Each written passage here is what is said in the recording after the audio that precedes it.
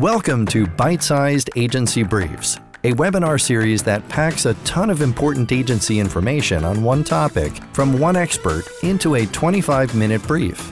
Why 25 minutes? Because who has the attention span for much more these days? And you can squeeze in a listen between meetings with time for a bathroom break or coffee refill before your next meeting.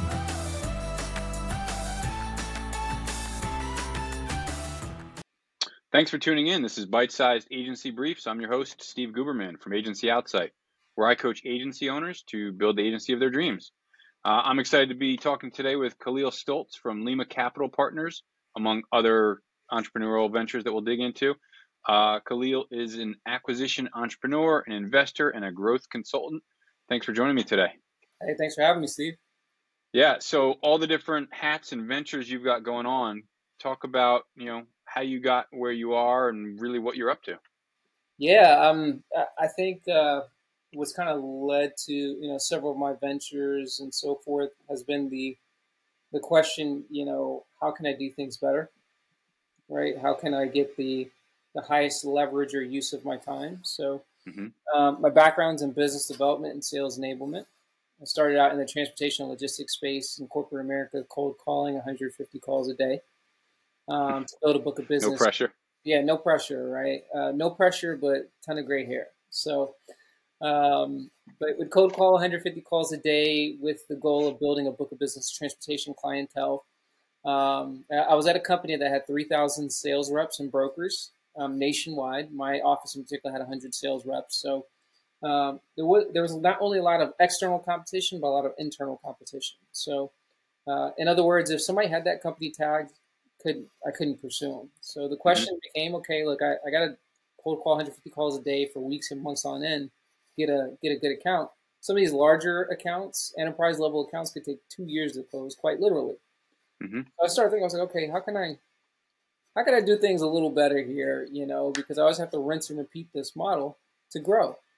And I finally got the idea while I was in this position. Okay, why don't I, instead of just focusing on prospects, why don't I pursue other companies that already have a pool of vetted clients, and I can become their fulfillment arm. In other words, partner with them. And that worked out phenomenally well. I started closing a ton of quick relationships that had big accounts, and that grew my book of business exponentially. So springboarding that forward, eventually, I went into insurance, became an insurance agent, and from there, got the entrepreneurial bug. And my first attempt at really being an entrepreneur was to try and buy a $7 million trucking company. And my thought process was, okay, if I'm going to be an entrepreneur, I have a lot of skill sets. I can grow stuff. I'm great at sales, great at processes in that regard. I can try and build something from scratch, or I can find something that's already built and add to it. That was my logic. So my first attempt was to try and buy a $7 million trucking company. So swing for the fences. Yeah, let's not even go with the fact that I just left my job, so I didn't exactly have $1 million in my bank account at the time to close on a 7-figure acquisition, right? So I went ahead and got a credit partner to try and fund the deal. Turned out that the business owner had a divorce and a non-compete legal battle back to back, so it made the business unfundable. Basically, banks looked at it and said, "No thanks." Rightfully so. It makes sense. So you have multiple 6 figures in legal fees per year that you're still paying off. Going to hinder cash flow, as I'm sure you can imagine. So basically, I was left in a position where I couldn't fund it traditionally, but I had to get creative. So I was really motivated to try and get a deal done. So what I was able to do was, after looking at the business owner's financial infrastructure, I was able to rearrange how he structured a few things in the business without having to fire anyone. And I was able to add about $880,000 back to his net bottom line cash. Just by making some simple tweaks. And that was without any additional growth strategy or anything. It was just optimization. And that springboarded me into a lot of things I would do there and after. I then took acquired an equity stake in a digital marketing agency, a B2B lead generation agency. Literally 10x the business. In a span of 4 months in particular, I grew the company 240% just through strategic partnership development. But it all kind of springboarded off that same mindset, how can I do things better? Right.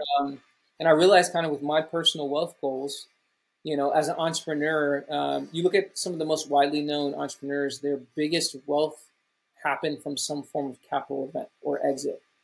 Yeah. Elon Musk, he sold PayPal. Richard Brunson, sold Virgin. Bill Gates, he went public with Microsoft. Some form of liquidity event happened to take them to that level of wealth that we're all aware of. Amazon, public, publicly traded stuff. So there's some form of liquidity event, typically speaking. So that was kind of my logic. Like, if I want to accelerate wealth, I want to accelerate not only income but capital events. What better way to do that than take something that's already existing, as opposed to having to rebuild things from scratch, and add value to them. I mean, again, even Elon Musk does the same thing, right? Even Tesla, that wasn't a new concept. He actually acquired it and then added his values to it, right? He's going through that process with Twitter, and several other companies he's gone through that same model. So that was kind of my logic. What's the highest leverage I can get for my effort and time in building wealth? If that makes sense. Yeah. So now you're not running the trucking company. You've sold off the digital marketing agency, or are you still running that? Now sold off majority stakes, so no longer running that. Now have multiple ventures and so forth that I have equity stakes in, et cetera. Okay. And so you spend some time advising owners of agencies and other businesses on mergers and acquisitions, right? Yep. And growth strategy, mergers, acquisition, and business development, growth through strategic partnerships as well. Yeah. And listen, I'm all in on strategic partnerships, and, through my time owning an agency and coaching other agencies, and it's like, all right, you can go direct to, finding 1 million clients, or you can find a few partners who are doing their own hunting for you. Yes. It's just a no-brainer. So yeah, fully there with you, man. Yeah. I want to talk about positioning an agency for acquisition, and what does that look like? Because, and I said this before I hit the record button, I've had more conversations about mergers and acquisitions in the past month than I have in my entire life, and I've gone through two, one on either side of the equation. And there's just, growth through acquisition has always been a great thing, but it seems like it's very popular now. A lot of agencies that I'm working with, even if they don't want to, in their 3 to 5 year vision, become acquired, the DNA of a nicely acquirable business is just a healthy business. So what are some of those things that you work with companies on? Yeah, I would say, and to your point, Steve, if you're not looking to exit right now, be sellable. It's gonna radically change your business where you are today, regardless. Know your numbers, know your business. I had a mentor of mine. He would always say, you want to transition from just focusing on customer values and focus on shareholder value, right? And that's a different perspective. You want to start, people put it this way, don't just be in the business, but work on the business, etc. So things like I mentioned, know your numbers, know your KPIs. Really take a step back and audit what this business takes to operate. Because we as entrepreneurs downplay that a lot. When I ask, an owner, how much time do you spend in the business? Right? What's the net profit of the business? Oh, I spend 40 hours, 50 hours a week, and the net profit is this.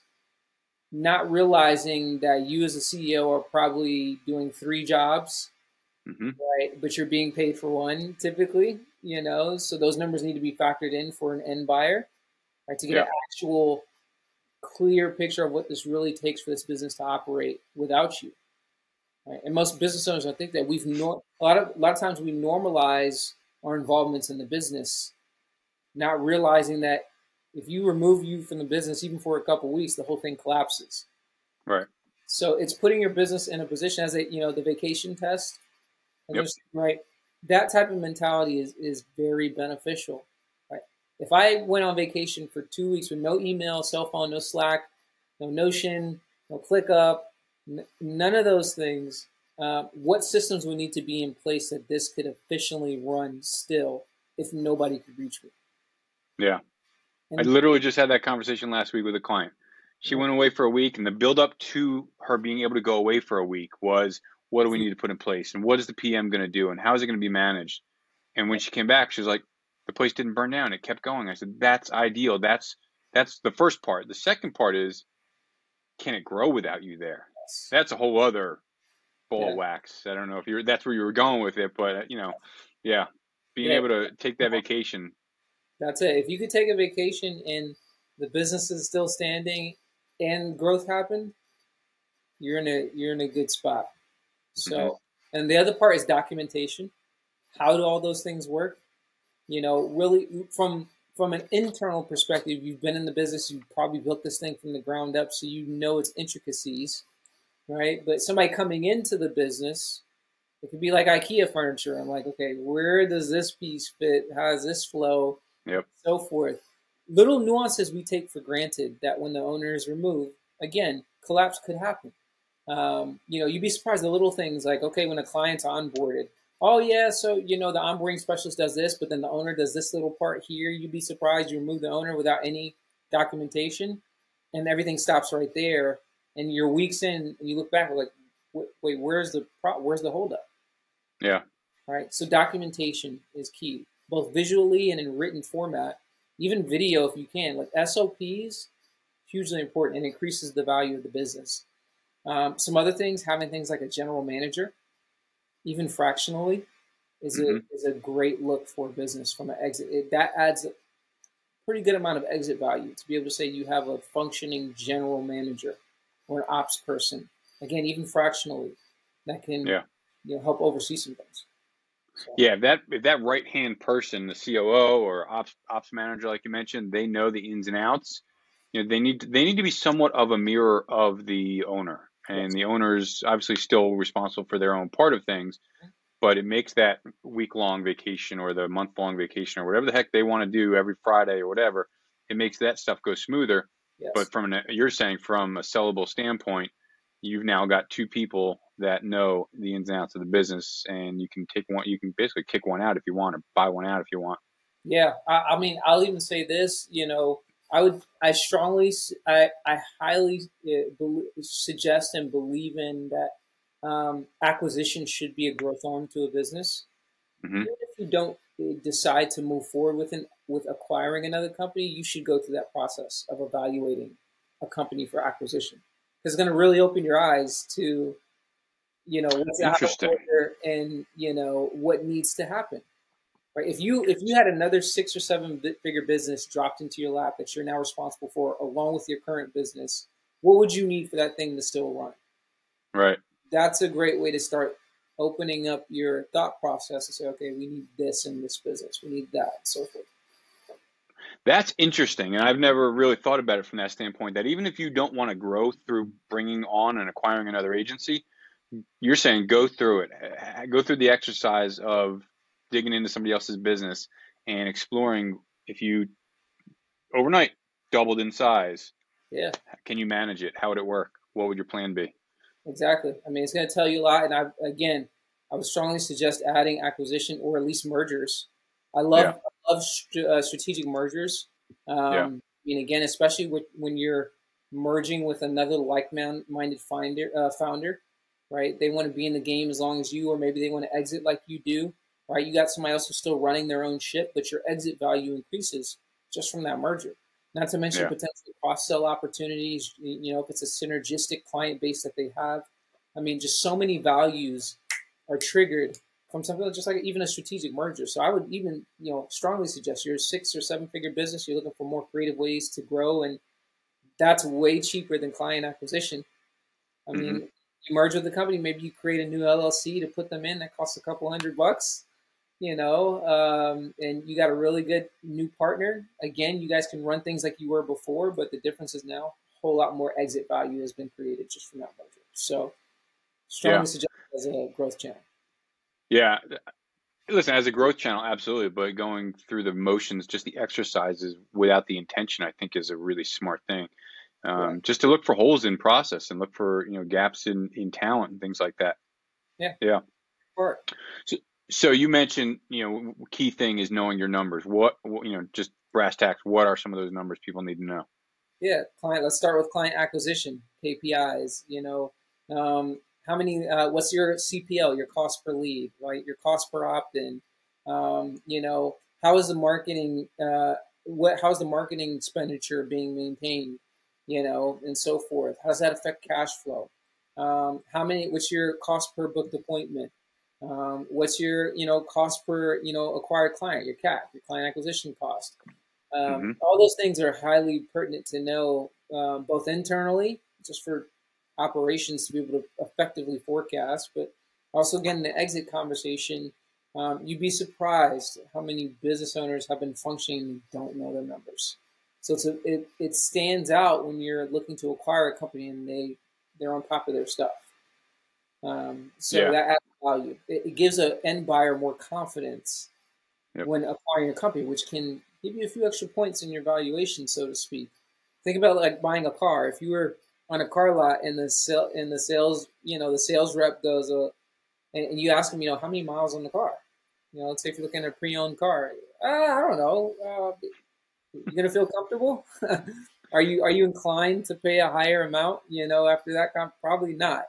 Yeah. Um, you talk to somebody who knows that car up and down, and so forth. It's painting a different picture on the purchase that you're about to make, and it makes you feel more confident. And when you're more confident in a purchase, you're probably willing to pay a bit more, oftentimes. So knowing Yeah. your numbers, marketing, ops, right? Knowing your ops numbers, even ops, sales to ops. Let's say, okay, what's your average sales cycle? What's your retention? What's your churn?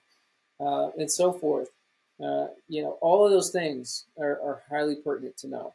Again, not only for exit, just to operate at, with the most effectiveness. Yeah, I mean, some of those core DNA numbers, they're just good to have them strong, even if you don't want to sell. Whether it's, profitability, your ratio of project to retainer clients, how long Yes, those retainer clients have been with you, that's even huge. the Yeah, even the idea of how long have your employees been with you? Do you have massive turnover in your talent? Why? Is there a culture issue that needs to be addressed? Even some of those things that aren't. or a Say that systems again. issue, even a Systems systems issue. issue, Yeah. even with retention.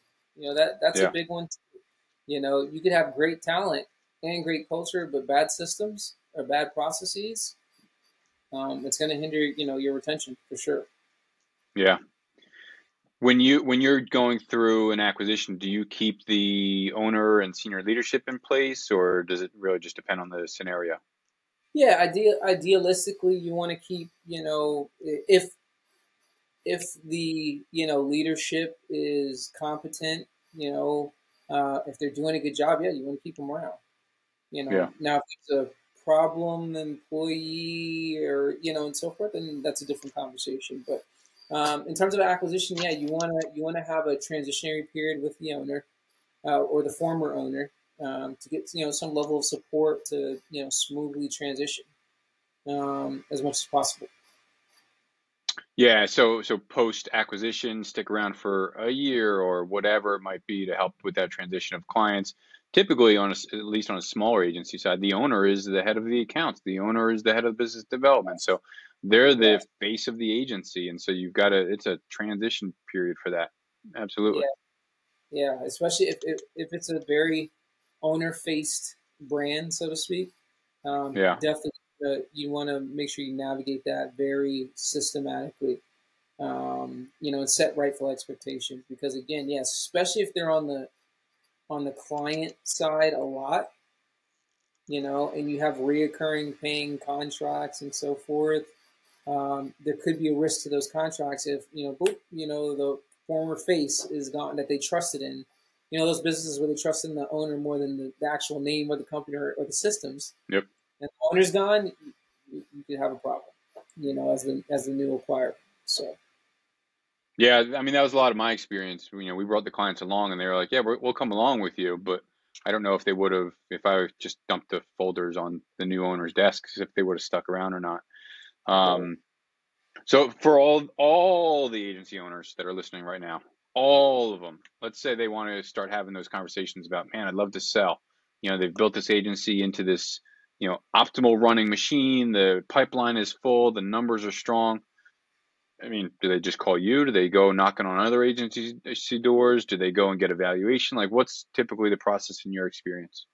Yeah, I would definitely say, hey, reach out. Let's have a conversation. I'm happy to help and kind of walk through those processes with you.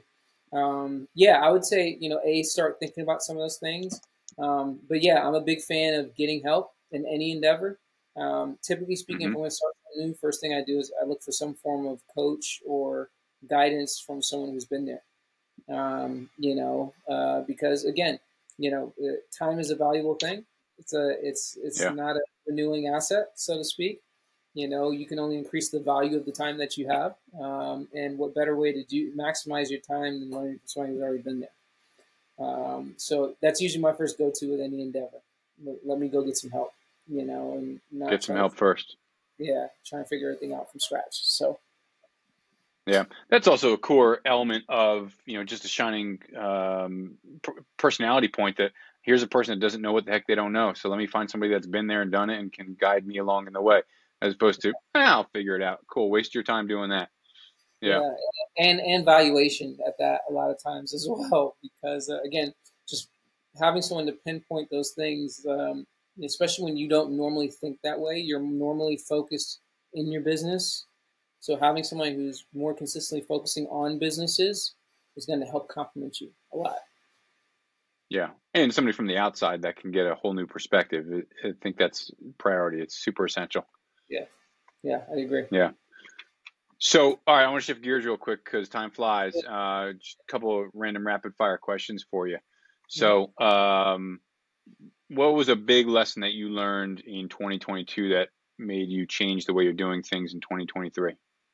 Great question. I think um, again, it's kind of going back to that partnership idea. I'm more and more focusing on for myself personally partial acquisitions.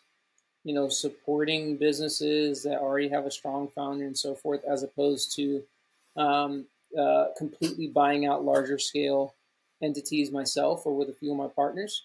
Hmm. It allows me to focus on my zone of genius, and focusing on a business. So that's one big thing for me. We also are, something I'm doing is, also with certain business models, I'm starting to say, hey, look, I'm focusing more on things like e-commerce, SaaS, and so forth. Because those are more productized style business deliverables.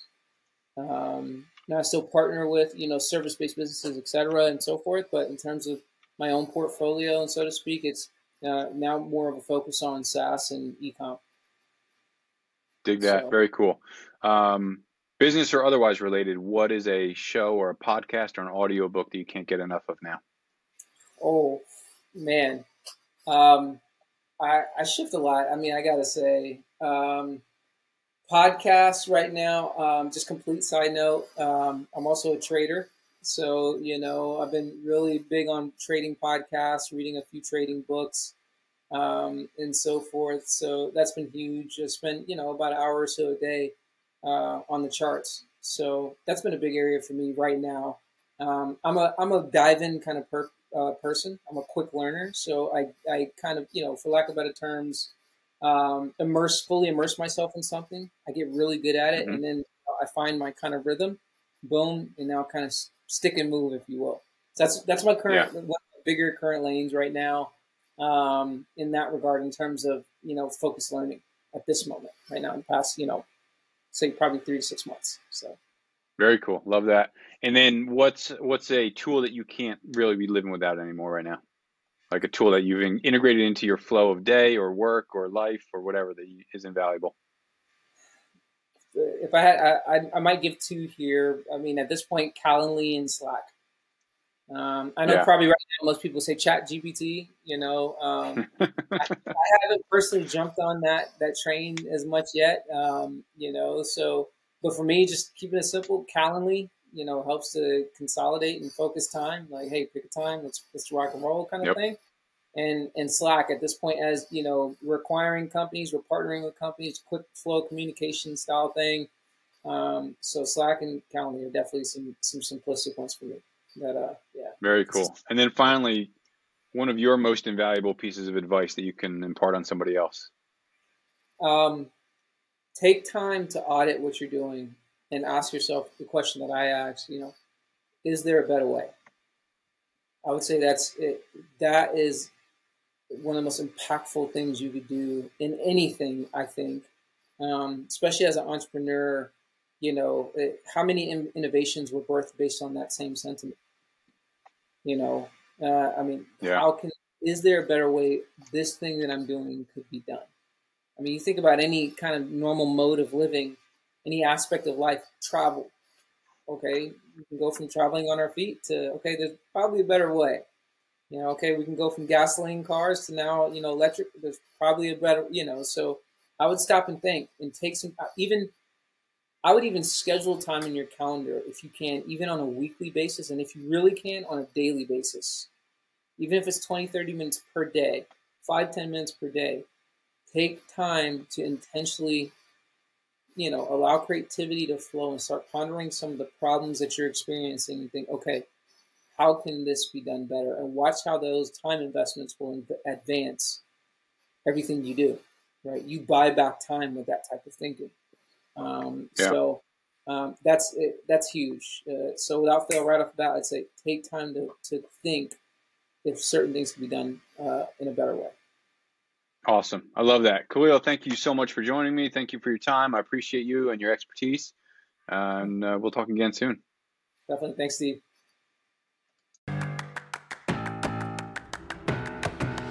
Thanks again for tuning in to Bite-Sized Agency Briefs.